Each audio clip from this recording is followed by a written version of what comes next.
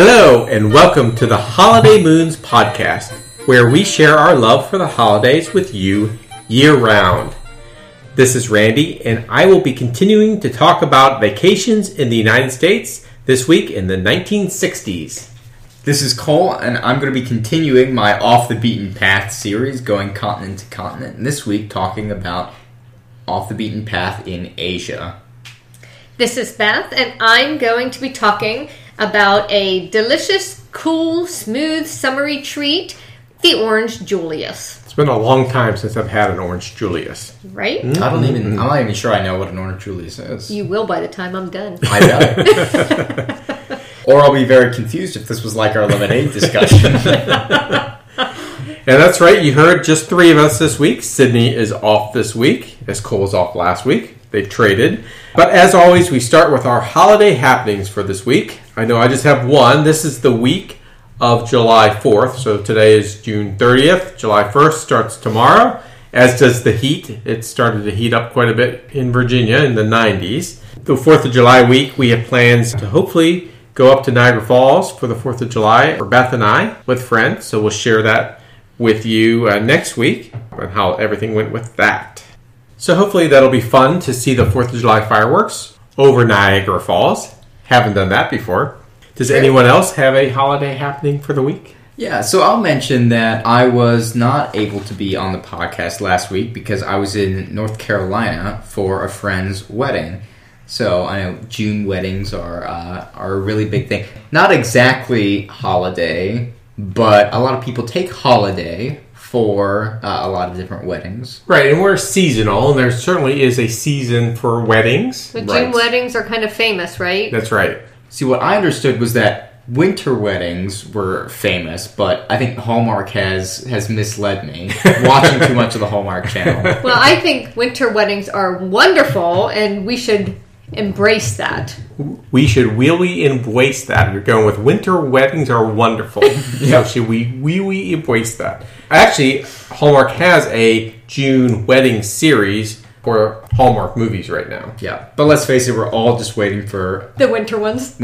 Yeah. Which start this week. The Christmas in July. That's right, Christmas in July. And the 4th of July has a lot of existing Hallmark shows that are playing through that day. We won't probably be sitting in the hotel watching those. We won't, no. We'll have to DVR them. That's right. Well, thanks for sharing that. So I will begin our first topic of the day, which is mine, talking about vacations in the United States this week in the 1960s. As always, I talk about the events that were going on during that decade, just so the listener can kind of understand what else was happening during that decade when certain vacation types came along. In the 1950s, we talked about Disneyland and the opening of that. This decade is the 1960s. So starting with 1960, that's when the U-2 high-altitude spy plane from the United States was shot down over the Soviet Union, when Gary Powers was captured and later exchanged for a Russian spy, Rudolf Abel. In 1961, the U.S. trained Cuban exiles to attempt to overthrow the Castro government in Cuba with an invasion called the Bay of Pigs. This invasion failed badly and was a major embarrassment to the Kennedy administration. It was also the year, 1961, that the Berlin Wall was constructed and the first man was sent into space, Yuri Gagarin of the Soviet Union.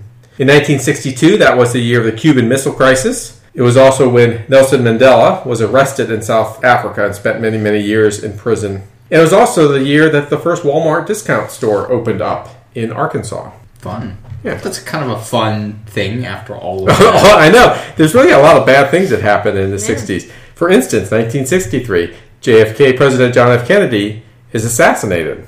But same year, the Beatles released their first album, Please Please Me.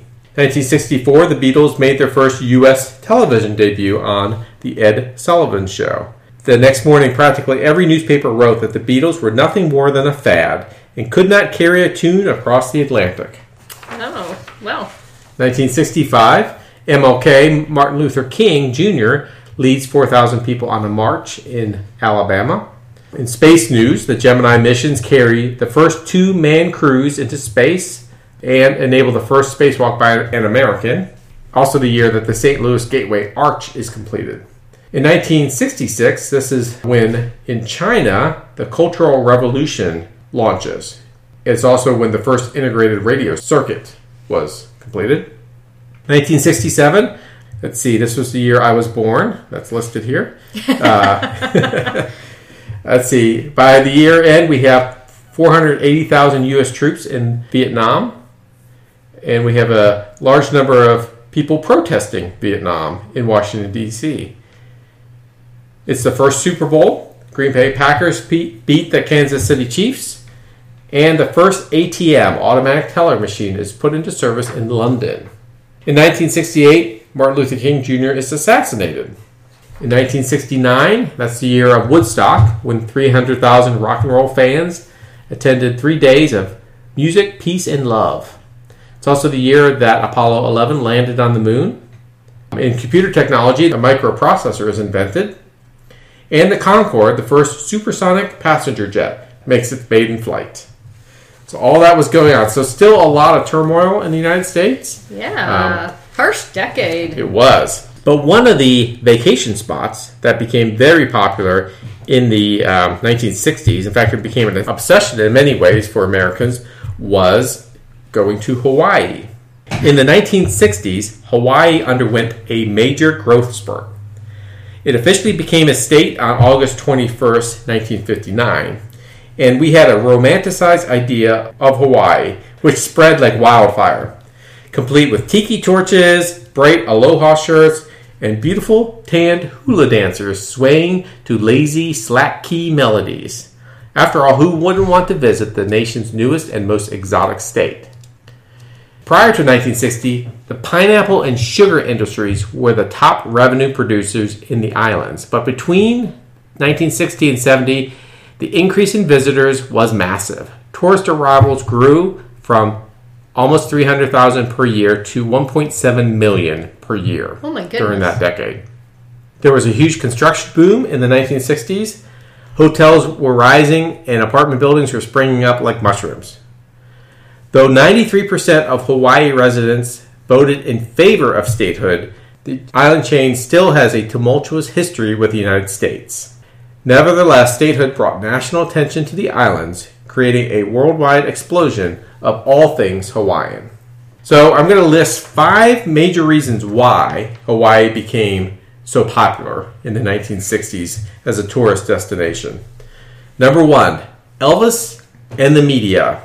So there's no denying that Elvis was one of the brightest stars of mid-century America, and he really loved Hawaii.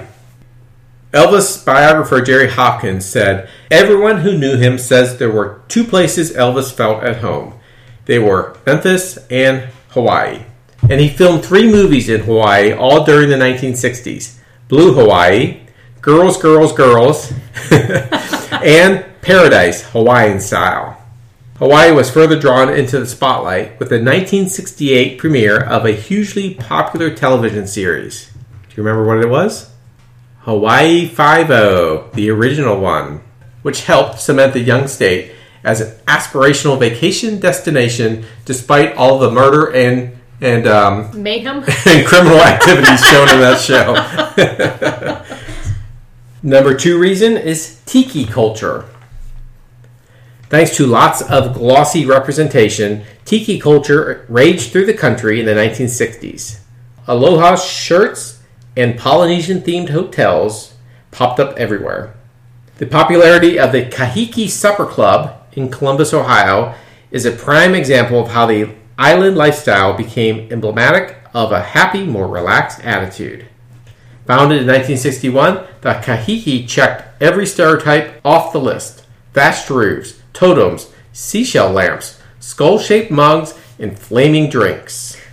Number 3, jet travel. It's no coincidence that Hawaii, which is the most isolated landmass in the world, experienced a boom in tourism at the same time that jet travel became accessible. Pan Am's 1959 introduction of the Boeing 707 jet service to the islands opened the floodgate of visitors. Airlines promptly set about wooing passengers, encouraging them to travel to places like Hawaii. One vintage United Airlines advertisement describes Hawaii as painted in every hue of the rainbow, flavored to every taste, guaranteed to relax. All you need to do is choose your island. The Aloha spirit will do the rest. Number 4, the Arizona Memorial. 21 years after the attacks on Pearl Harbor, Americans were eager to commemorate the 2,500 men and women who died during the attacks. The iconic Arizona Memorial was constructed and opened in 1962. In 1963, President John F. Kennedy visited the still young state and the newly opened memorial to pay his respects. Every president since has laid a wreath and dropped a flower in the memorial well. And the memorial has become a major tourist attraction in Hawaii. Today, more than 1.5 million people visit the memorial each year. And 5th, surf culture. As the Beach Boys quote, "Let's go surfing now. Everybody's learning how." The 1962 Beach Boys anthem, "Surfin' Safari," might have only been 2 minutes long, but it sure did make an impact on the world's perception of surfing. Surf culture took off in the 1960s, especially in Southern California. Today, tourists travel to Waikiki beaches in droves to try their hand at the obscure sport. And the 1966 cult classic surf documentary, The Endless Summer, featured Hawaii's most famous surf spots. So those 5 reasons, and a lot of this information comes from an article by Landis Kearns. So even as Hawaii became more of a tourist destination, more and more films and TV series were including Hawaii in that. So it's kind of a, what's the word I'm looking for? Like Hawaiian? No, it was a chicken and egg thing, right? Which one became more popular? But the TV and movies that were showing Hawaii even encouraged more and more people to go to Hawaii. So just a list of a few shows where Hawaii was one of the major themes along the way. In 1953 was the movie From Here to Eternity. In 1958, South Pacific was actually filmed in Hawaii, not in Bali High. Blue Hawaii, which we mentioned, the Elvis film, was shot in Hawaii in 1961. Gilligan's Island, the series, was actually filmed in Hawaii. Really? On the north shore of Kauai from 64 to 66. I did not realize that. Yeah. There was a movie called Hawaii. It was an epic drama. It was filmed in Hawaii in 1966. It's a story of a missionary and his wife that moved to Hawaii in the 1800s. And then, of course, we mentioned Hawaii Five-0, which was filmed in Hawaii from 1968 to 1980. I remember the Brady Bunch episode. Yeah, I was thinking the same thing. Hawaii, but that wasn't actually filmed in Hawaii. I was sad to find out. Really?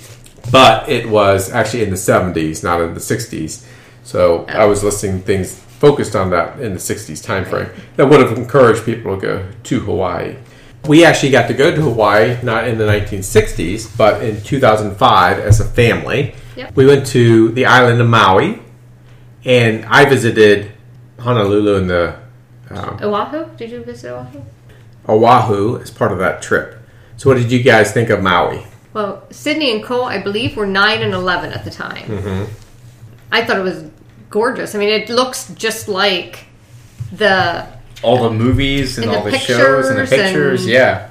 It looks just as stunning in Right. real life. And the pictures, right now Cole's looking at a book that I had made after we got back from our pictures.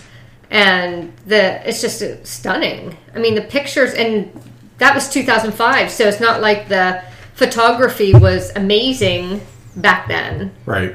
We didn't have our phones that had the cameras. Yeah. And it still was just gorgeous pictures. Yeah, when I looked at the 1960s pictures from tourists back then, and then I looked at what we had taken there, not a lot has changed from a tourist perspective. The colors are still the same. The island is still basically gorgeous. I mean, every shot you take is just a beautiful, wonderful shot.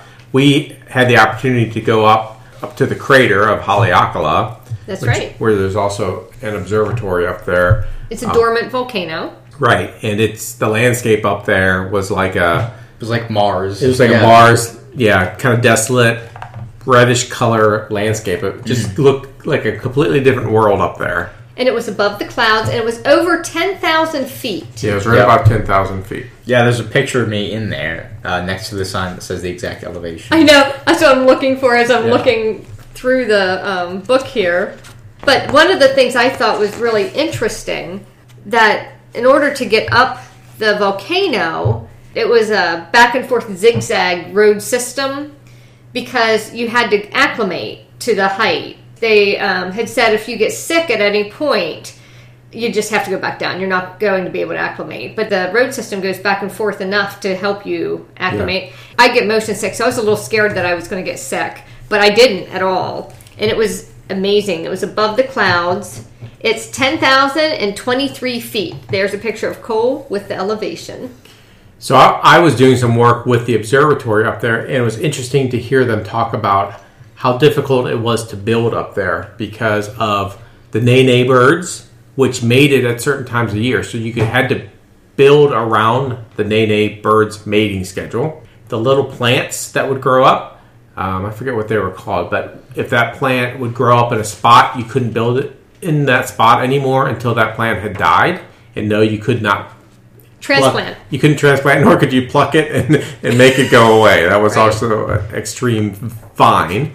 And there were native burial sites up there that they cordoned off. So they had to work around all those things in order to do something as simple as building a shed up there to have more storage. So it was really interesting to talk to them about that. We also, we talked about how in the 50s, prior to the 60s, pineapples and sugar and those sorts of things were really big.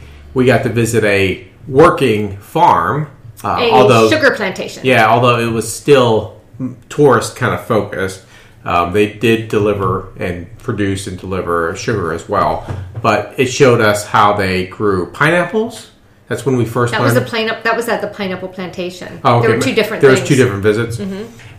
So combining those two together, fun. Fun for well, it was podcast. In 2005, so it's kind of hard to remember all the different. It was a while ago, Yeah. But it was still fun to see, like with the outdoor plantation, how they grew the pineapples and the macadamia nuts and all those sorts of things along the way. Right. And then we also went to the rainforest.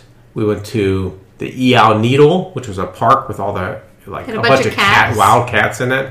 Yeah. Well, wild meaning they weren't somebody's cats. Yeah. They were still cats. Yeah. And then we went across the island to the luau. Oh, the luau. Thank you. To the luau. It was Old Lahaina, I think. It was one of the more original types of luau's. Yeah, like traditional dancing and luau foods. And right. The pig was cooked the traditional way, served on platters. And they made leis and gave them to you. It was a really neat experience. Yeah, a lot of fun. And I can see why Elvis enjoyed going there. Right. I would like to go there again. Yeah, beautiful, wonderful place to visit. I think everybody would probably like to go there. I know, right? It's gorgeous. And it's fun that I had made this book. It was a digital book. We have a lot of those memories right there. Definitely a tropical paradise. Right. It's interesting because when I was looking up places off the beaten path in Asia, a lot of them were very tropics focused as far as, touristy kind of things. But a lot of them were also very densely either populated by local populations or populated by tourists. A lot of, the resorts that you could go to. I asked this about Europe too, but what do you usually think of when you think of like going to Asia for vacations? I think of Japan. I think of going to China, visiting the big sites at the Great Wall of China and some of the bigger cities there. But I think some of the other really big ones that people visit a lot are Thailand, the Maldives. A lot of people actually do go to like Vietnam for vacationing and that kind of thing. Just in general, the Siamese Peninsula, a lot of people visit that area. Indonesia. No. Is that a no for you? I said I don't visit there. You don't visit there. We haven't visited there, no. We haven't visited there. Well, I was just trying to think, where are the Disney resorts? Japan, Shanghai, Hong Kong. Yeah, it's all a great places. So everywhere that there's a Disney resort, Yeah. that's where you would visit. Is there one in Vietnam? No, I don't. To my think so. knowledge, there is not one in Vietnam. Yeah, I have seen beautiful pictures of the ruins in Vietnam. I had no idea that they were. Vietnam has a very unique style of building things that's very different than anywhere else in Asia. There's a lot of their buildings which remind me of sort of a hanging gardens kind of thing. Like Yeah. there's a lot of things planted on roofs, but they also have that sort of wooden and Asian structure to their buildings. You're totally going to think I'm joking, but I'm not. The one section of the Jungle Cruise that you go underneath the tunnel into the dark, Yeah. that outside section reminds me of Vietnam in the pictures I've seen. I could see that. Yeah.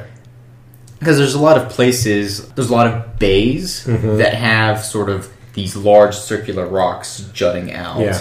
sort of at these odd angles. They almost look like tube-shaped mountains coming out of the water, and a lot of arches and stuff. But I'm not actually. You're sending me on a Different wild goose location. chase here, because I'm actually talking about Sri Lanka today.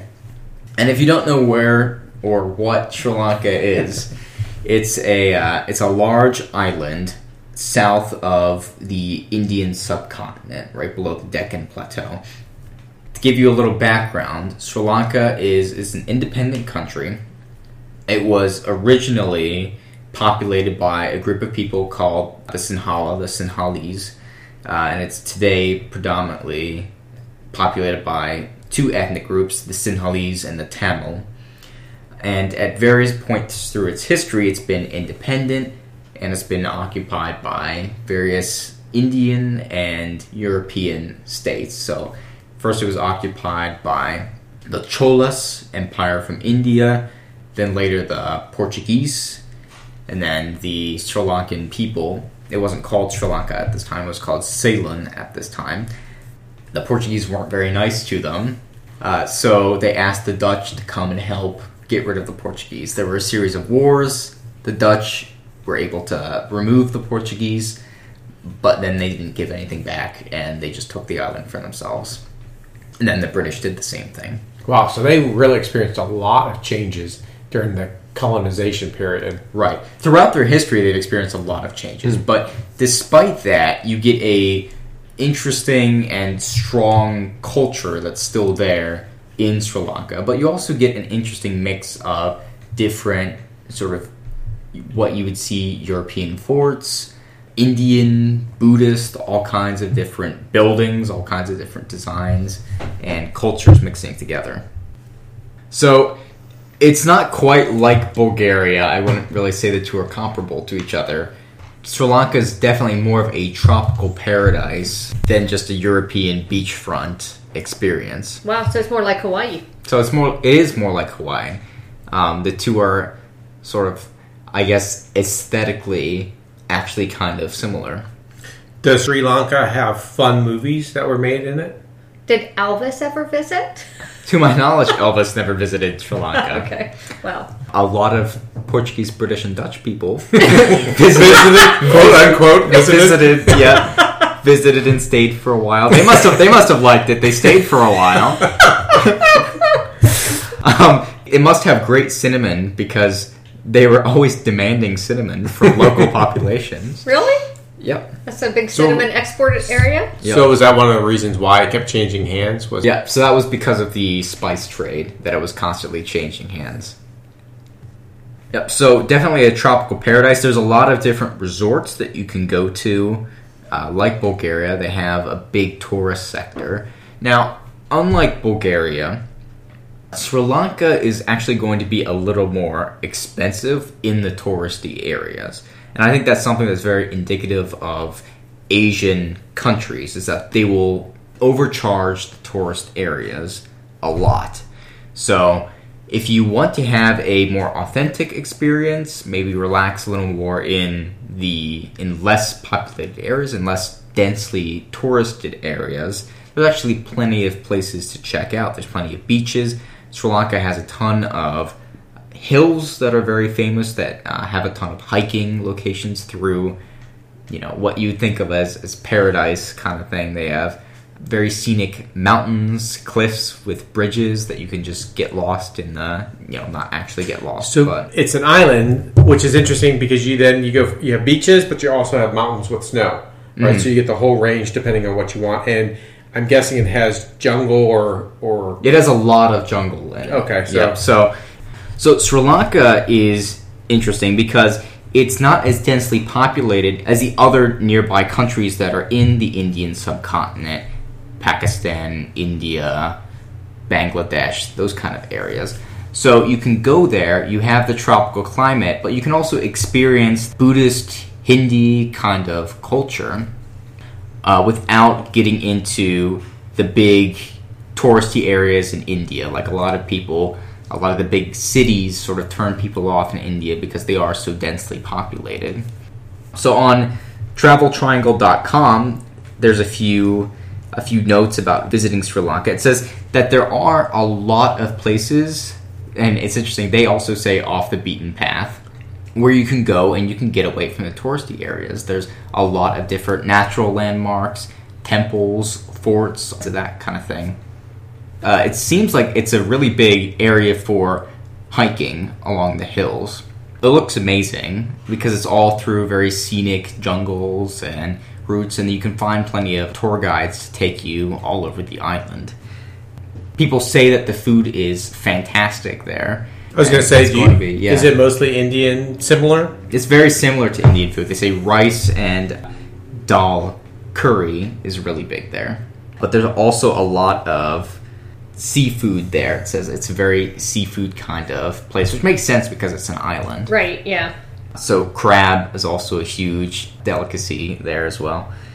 There's a lot of places, very unfortunately, in Asia where it's not great to go off alone if you're female and you're a traveler. But a lot of things say that Sri Lanka, you might get somebody catcalling or whistling, which is unfortunate, but generally it is a safe place to go off alone, even if you are a female traveler.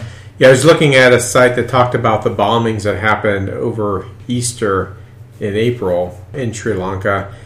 And because a lot of people are asking, is Sri Lanka safe now? Mm-hmm. And, the authorities have arrested those responsible. They've uncovered all the details. And basically, most people are saying it's like any other country anywhere else, that you can run into spontaneous terrorist or other types of things. You can do that in Paris, too, right? So It's no less safe than other places in the world.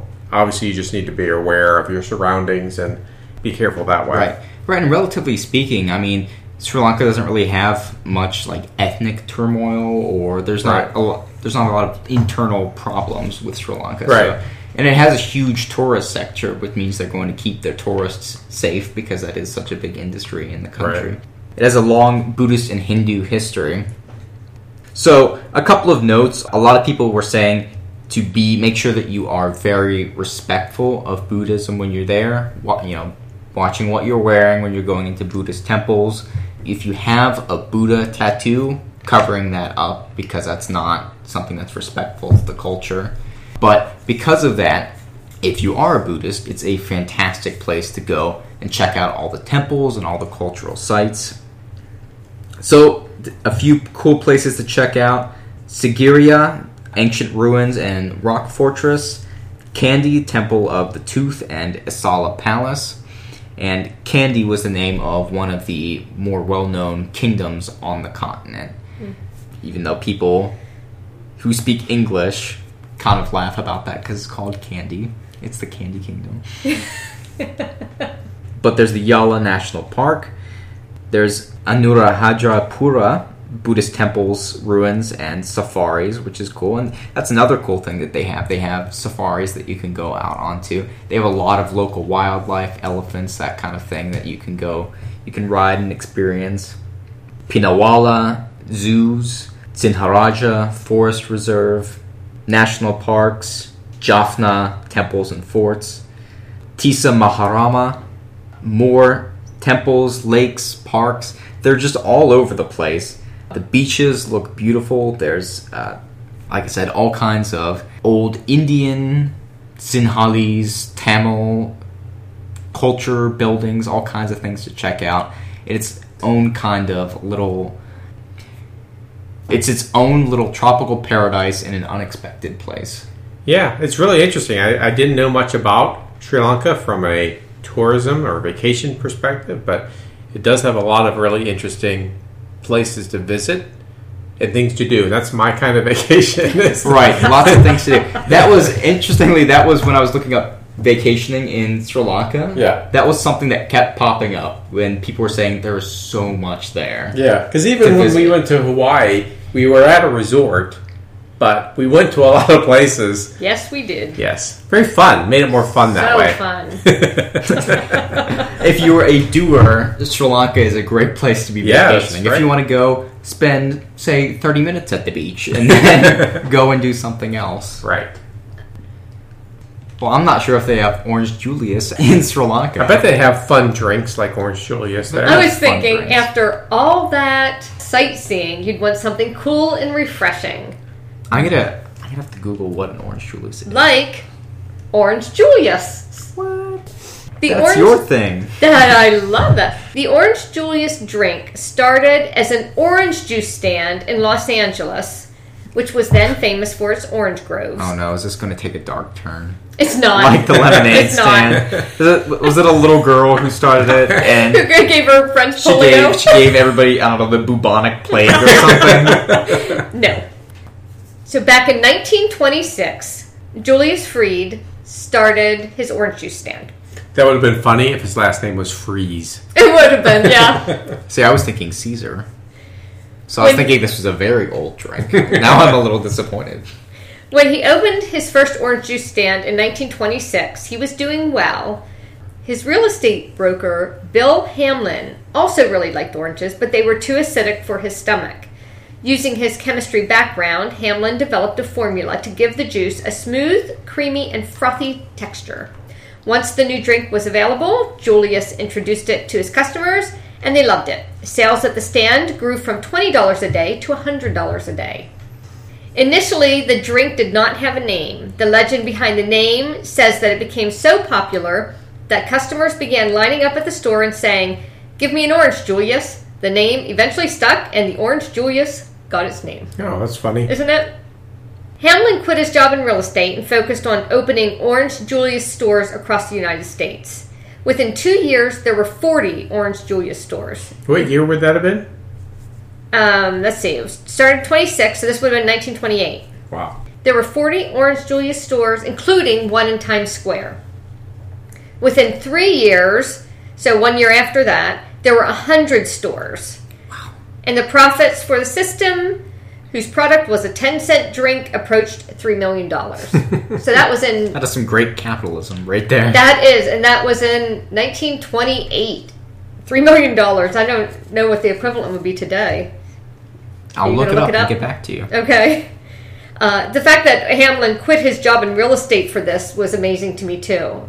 I mean, it went from $20 to $100 a day, right? So it was 5 times what they were making. But that's a pretty big deal, quitting your job and going for this Orange Julius store. So that's going to be around $45 million In today's Nice. today's currency. Right. And how much did you say the drink was? 10 cents. 10 cents, which would be about $1.50. Okay. In the 1960s, which was not a great decade for a lot of things, as we found out from Randy. It was a great decade for Hawaiian tourism.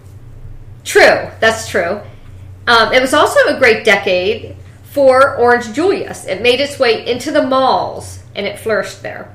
In 1987, Dairy Queen purchased Orange Julius.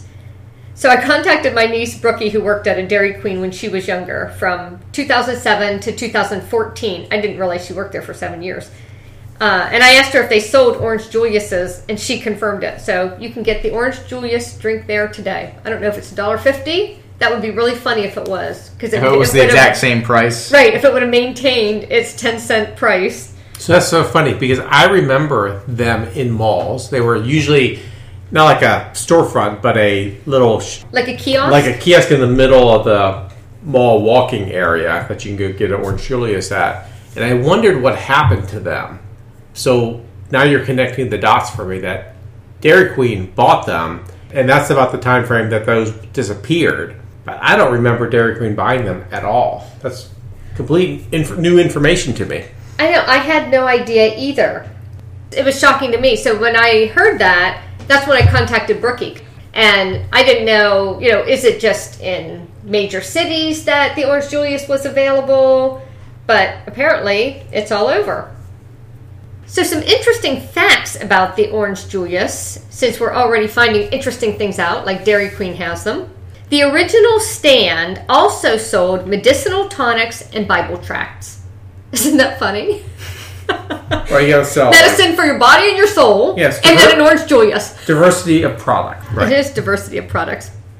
In 1964, Orange Julius was named the official drink of the World's Fair in New York.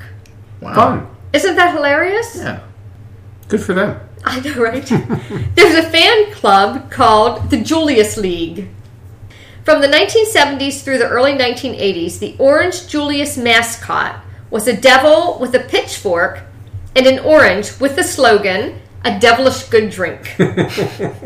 Which is just funny since they sold Bible tracts at the original. Oh, that is funny. Yeah. Okay, so it's a devilish good drink. Arizona State University claimed that it too closely resembled their mascot, Sparky, and after the school's alumni association threatened to sue, the Orange Julius devil was dropped. So I'm looking at the two devils, and I'm going to show you guys too. I do not see how ASU could possibly sue Orange Julius. Orange Julius is a cute little vintage elf devil. He's on the top. Yep, cute little vintage. Elf devil, complete with elf ears and turned up shoes, tiny horns, sitting on an orange that has his pitchfork poked through. His tail circles around the pitchfork. He has a little mustache, and he's winking and smiling. He has short sleeves and a cape with lots of detail in the drawing. He almost looks more like a vampire than... He does, kind of, doesn't he? Because he has a large collar that's kind of... Right, in the cape.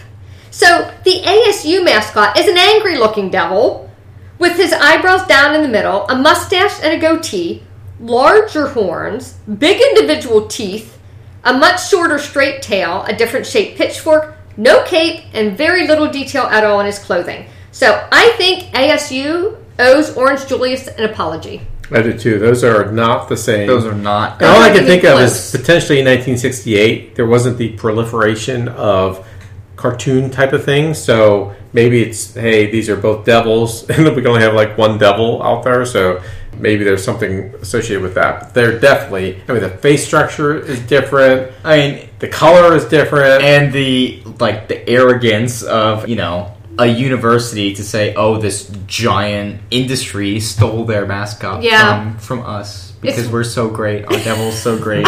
Sparky, Sparky, cool. The ugly looking devil is so great. They're very different. They're very different. So I would encourage you, the listener, to go look at the two different devils. They are just so different. I can't believe Orange Julius backed down from that, and I wish somebody would have said no. We're keeping our cute little elf devil. There goes your justice thing again. I know, right? And finally, there's an Orange Julius University on the campus of the Dairy Queen headquarters in Minneapolis, where they train store managers. I thought that was funny, that there's an Orange Julius University. So I was looking for Orange Julius recipes. Is the university's mascot a devil? Maybe it's called Sporky the Devil. That's right. No. So I was looking for a recipe for Orange Julius so that we could try it. And I found one. I finally decided on the one from Girl Gone Grit's blog. When she was younger, she had worked in a Orange Julius store. It was her first paying job in her hometown mall, and she said, I remember some of the requirements were that you had to be able to lift a 50-pound bag of sugar to pour into the giant drums with water to make simple syrup. Or I should say, sugar water, as I was trained to say. We also had to be able to cut and juice 75 oranges in 10 minutes using an electric juicer, something I bet I could still do today. So at the time, she was excited to get this job because she loved Orange Julius when she was little, and it was a treat when her mom would take her out for one. She also wanted to know what the secret was that made them so good. She says, I remember asking my manager what was in that powder that made the Juliuses so special. Her reply was simple, it's a secret. The funny thing was that the ingredients were printed on the box, and the bags of powder were always lifted out of it before any of us could see. She worked there in the early 80s, before the Dairy Queen had acquired the brand. Years later, and after lots of research, she's discovered that it was egg white powder mixed with dry milk and vanilla flavoring. That is the secret ingredient. But it's not just the secret powder that makes it an Orange Julius, it's also the directions on how to make it. So here you go. According to her, in your blender, do the following in this order. Add 1 cup of fresh squeezed orange juice. She says, I swear this makes a difference, meaning that the orange juice is fresh squeezed. Then a half cup of the simple syrup. She said, I never said this was a healthy smoothie, just a treat. Simple syrup is 1 part sugar to 2 parts water. So if you have 1 cup of sugar, dissolve it in 2 cups of water, bring it to a boil, then cool. All right.